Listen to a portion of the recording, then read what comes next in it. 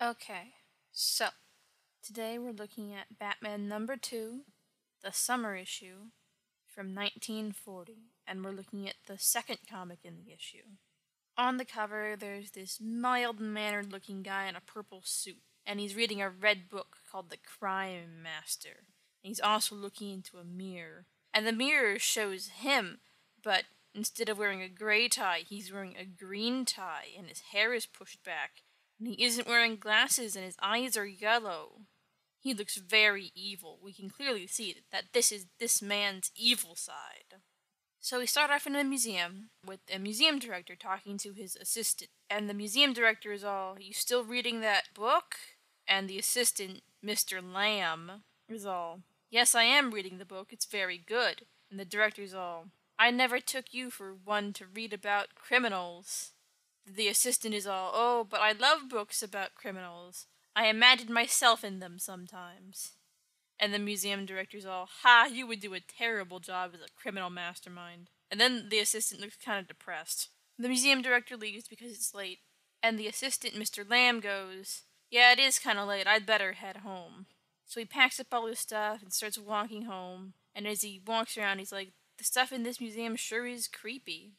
He gets to the staircase. He's going down from the second floor to the first floor, and he slips on the carpet, and he knocks a picture over, and he falls down the stairs, and things go flying everywhere. And when he falls to the bottom, he hits his head really hard. And just as he hits his head, he sees his book, The Crime Master, a mounted bat corpse, and he hears the clock strike 12. And then events are set into motion. A couple hours later, he wakes up. That sounds like a very serious concussion. You're not supposed to actually be unconscious for more than like 5 seconds if you got knocked out, so this guy should probably go to the hospital. He doesn't go to the hospital. He says, "Oh, I've woken up, so I'm fine." And then he leaves. He starts heading home through the street, and he hears behind him a clock strike 12. Never mind that a clock just struck 12 a few hours ago. Must be an off clock. And he starts looking around, and suddenly his face curls into a sneer, and he takes off his glasses, and instead of Mr. Lamb, he has become Mr. Wolf, the crime boss. He hasn't actually done any crime yet, but he has full intent to do so. Once he's Mr. Wolf, the crime boss, he comes up to just some guy walking around at midnight, and the guy says, "What do you want?" And Mr. Wolf, the crime boss, says, "To kill you!"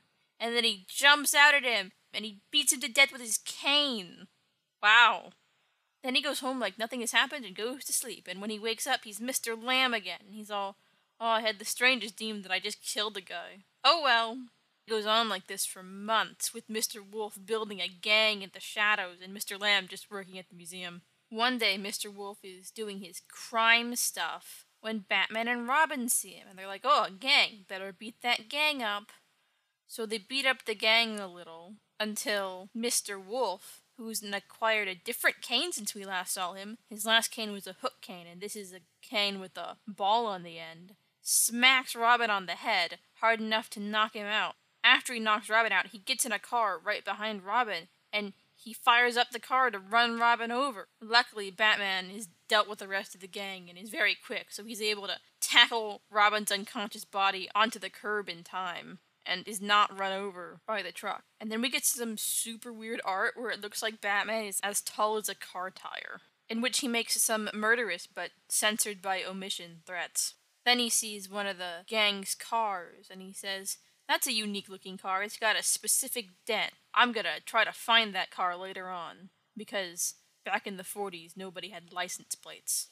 A little bit after that, Robin wakes up, and he's all, "Ow. Who were those people?" And Batman's like, "Oh, just a new gang. We're gonna try to stop them now."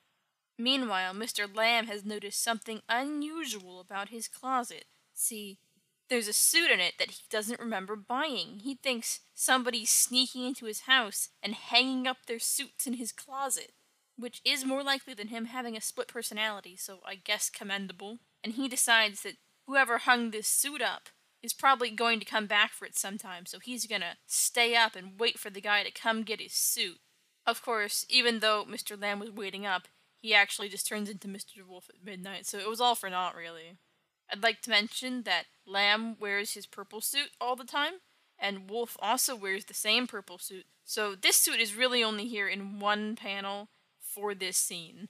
The next day, Bruce Wayne goes off to visit the museum Lamb works at because the museum directors invited him to view the collection. The museum director is a millionaire because in Gotham, everyone is a millionaire. Or makes no money at all.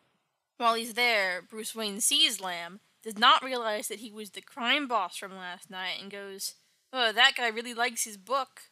And the museum director's like, "Yeah, he's been reading it over and over again." And Bruce Wayne is like, "That's such a violent book, though. Guess you never can tell." When he leaves the museum, he goes out into the parking lot and he sees the same car he saw last night, and he's like, "That's weird. We better follow that car." So that night, him and Robin go out and follow the car, and they follow them to a pier where they've captured the night watchman on the pier, and they're gonna kill him. So Batman and Robin run out, and they start beating up the gang, and the gang starts shooting at them. And one of them actually hits Batman in the shoulder, where he doesn't have a steel plate in his vest. I kind of forgot that Kevlar didn't exist in the 40s, but Batman must be very strong to be running around with his steel plate under his entire costume. After Batman is hit, he kind of stumbles back, and since he's on a pier, he falls into the water. And Robin gets really upset by this. He goes, Batman, you've killed him!" And he goes berserk on the gang, and beats up like at least 5 people. Towards the end of Robin's murderous spree, we see rising up out of the water, Batman. And instead of saying to themselves, "Oh, that guy we shot isn't dead yet," the gang just goes, "A ghost! A ghost! Batman has come back as a ghost!" But then Mr. Wolf, apparently the smartest of them all, goes, "No, you just didn't kill him when you shot him." And they're all like, "Oh, that makes sense." So they start trying to shoot him again. But Batman is prepared. He pulls out a pellet of gas, and he chucks it on the ground. And it isn't choking gas this time. This time, it's the smoke screen, like he used in the issue with the guy who dressed up as Napoleon in his red blimp. Batman is easily able to escape once he has the smoke screen up, and instead of going to his family doctor, who thinks he habitually shoots himself, he just has Robin patch him up in his house, which is probably a better option, really. The next day, Bruce Wayne still has not recognized that the crime boss and the guy who sought the museum are the same person. But he remembers the books and he says, "It's weird, all the crimes that this wolf guy has been committing have been out of this crime boss book. In fact, they've even been in an order. Let me check and see what crime is next." And then he looks in the book and he says, "Oh, it's a murder! We gotta stop this guy." And then he thinks to himself, "But where have I seen this crime boss book before? Oh, right, that Lamb guy at the museum. No, wait, that guy looks exactly like the crime boss I saw, except for he wasn't wearing glasses. Could the crime boss and this Lamb guy be the same person?" Then he's like, yes, they are. And they rush off to the museum. Meanwhile, at the museum, Lamb and the museum director are staying late doing some taxidermy, probably. And the clock strikes 12. And Lamb gets all shaky and hazy, and then he rushes at the museum director and he pulls out a knife and he screams, "I'm going to kill you!" And just as he's about to stab the museum director, Robin swings in through the open window and kicks him in the shoulders. And then somehow in the next panel, Robin's in front of him wrestling for the knife. And he looks like he's losing until Batman's hand comes out of nowhere and grabs Lamb's wrist and he drops the knife.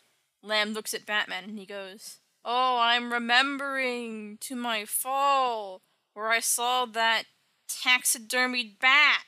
And then Batman punches him in the face. Punches him so hard, he falls down the stairs again. And you might think this is gonna cause his second personality to go away, but nope, it just snaps his neck. And they all rush over to him, they're like, "Oh no, you're dying." And he's like, "Yeah, I am dying. Let me confess to all my sins that I've just remembered from hitting my head." And then he does. And they figure out that because of the crime boss book, he was doing all the crimes in the book. They figure out he was scared of Batman because of the taxidermied bat. And they figure out he changed into Mr. Wolf when the clock struck 12 because the clock struck 12 when he fell down the stairs. Maybe the museum clock is really off. And Batman says, "This is the only time I was ever sorry to see a criminal die. medical attention might have cured him. But they get over his death pretty quickly. The museum director says, "I don't know how to thank you, Batman, for making sure I wasn't stabbed." And Batman's like, "Haha, it's kind of our job." So, another victory for Batman and Robin, even if a kind of innocent guy died along the way. The moral of this story is to go to the doctor if you get hit on the head because you might have become Mr. Hyde. The end.